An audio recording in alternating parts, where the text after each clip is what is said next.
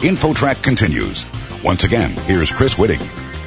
Every driver strives to avoid becoming a statistic. But do you know what factors make the biggest difference between life and death when you get behind the wheel?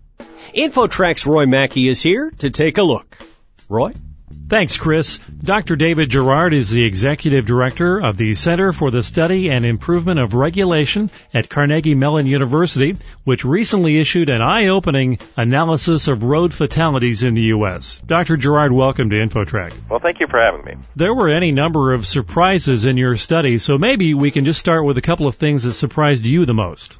Well, I think what we're most surprised about is that we find a lot of surprises in the data. We weren't particularly shocked by the fact that men are much riskier on the road than women, but we were shocked by the orders of magnitude of differences of driving, say, after midnight versus at midday, and, for example, the relative safety of school buses compared to just your average car on the road. So I'd say those are two of the big things. Let's talk about some specifics there. Men versus women drivers. What kind of ratio is there? Why are men more risky and so forth? Well, as far as our numbers go, everyone will say, well, men drive more, and that's true. And so what we've actually done is we've normalized it. So we're looking at deaths per mile driven or deaths per trip taken or deaths per minute in the car. And men drive about 65% more than women do, but they get killed at a much higher rate than that. About 20,000 male drivers are killed per year versus 6,700 women drivers. Wow. So if you look at those numbers, you say, well, gee, men are doing something wrong. It could be the case that they drive too fast, they drive recklessly, they drive without their seatbelts, they drive while under influence, or they drive at risky times. But certainly those are the big risk factors, are drinking and not wearing your seatbelt. And we would speculate that men do more of that. Another interesting aspect, the highway death rate is higher for cautious 82-year-old women than for risk-taking 16-year-old boys. Talk about that. I think what's happening there is 16-year-old boys may be much more likely to get into a crash than, say, an 85-year-old woman. But 16-year-old boys are fairly robust. They're sort of at the prime of their lives physically, and they may be able to walk away or at least limp away from a crash like that. Whereas you get old and perhaps you're simply not physically capable. You get into a crash and you're much more susceptible to serious injury or fatalities.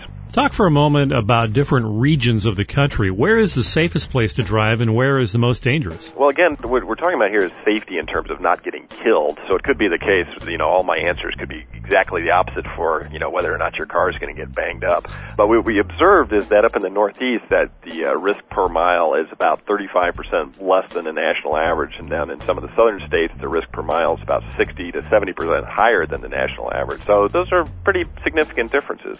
What do you chalk that up to? It's not really clear what that is. One may just simply be the speed. If you're caught in some congested traffic, you're going at a lower speed, you may get into a fender bender and swear at one another as you get out of your car, but as you walk away, whereas if you're in more rural locales where the speeds are higher, you may roll your car and that's the end of it. We observe that the winter months are actually safer than the summer months. What we expect is behind that is that during the summer people are driving faster, and when they get in crashes, they get killed instead of just getting injured. The time of the day also seems to be a factor in highway deaths. Talk about that for a moment. The big thing is at night there's really three things. One is people are fatigued, perhaps at night. Two is that the visibility isn't what it is during the day. And then three, there's a lot more drinking going on at night. And this isn't something that we've done formally yet. We've just sort of sketched out, some back-of-the-envelope calculations. But it looks like alcohol is a pretty serious player as far as creating risk for people, not only people who drink, but for other people. And as I said, the baseline risk for after midnight, between midnight and 4 a.m., is about 5 times higher than the risk any other time of the day. Our guest on InfoTrack is Dr. David Gerard. He is the Executive Director of the Center for the Study and Improvement of Regulation at Carnegie Mellon University. He recently headed up a study of traffic deaths nationwide, and that study is challenging a lot of the conventional wisdom about highway safety and highway deaths. Dr. Gerard, your study also found some major differences in the safety of cars versus SUVs. A lot of times when people measure risk, they'll measure, with available data, say deaths per registered vehicle. But since SUVs are driven more and typically have more people in them, the deaths per mile and per passenger mile shows that SUVs are generally safer. I think the exception is the mountain states where SUVs are less safe than passenger vehicles. But again, the safety measure here we're talking about takes into behavioral aspects as well as the aspects of the vehicle. So it might be the case that people who are more prone to buying certain types of vehicles systematically behave differently. Mm-hmm. The safest vehicle was a minivan by far, except for a school bus.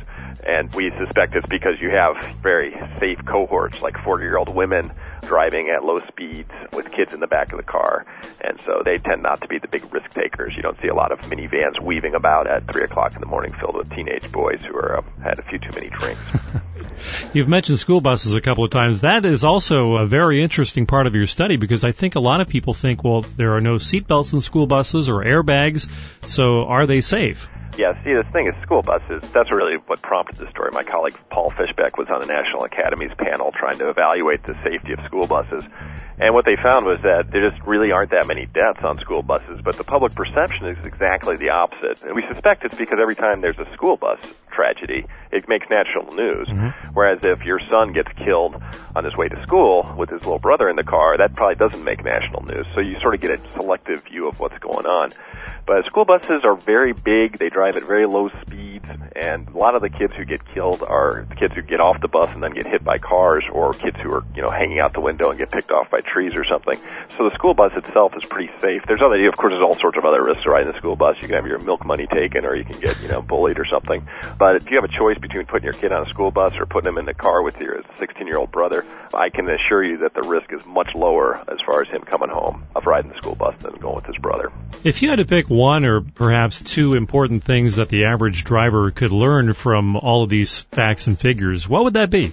The main thing is that risk is not a static concept. So your risk of getting killed really varies on not only things you do, but choices you make about when you drive, for example. When I was in college, I remember my buddies and I would get in the car at 10 o'clock and drive through the night to get somewhere because we always figured there was less traffic. We really didn't realize that we had very elevated risks, even if we weren't drinking, of being in these mishaps, running into a deer or getting hit by a drunk driver. So you have some control over things you do. When you drive, you can slow down, you can put on your seatbelt, you can not drink, and you can drive at times that are relatively safer, and that can really mitigate your risk of getting killed. And I guess the whole point of your research is to make this information readily accessible to anyone via a new database, right?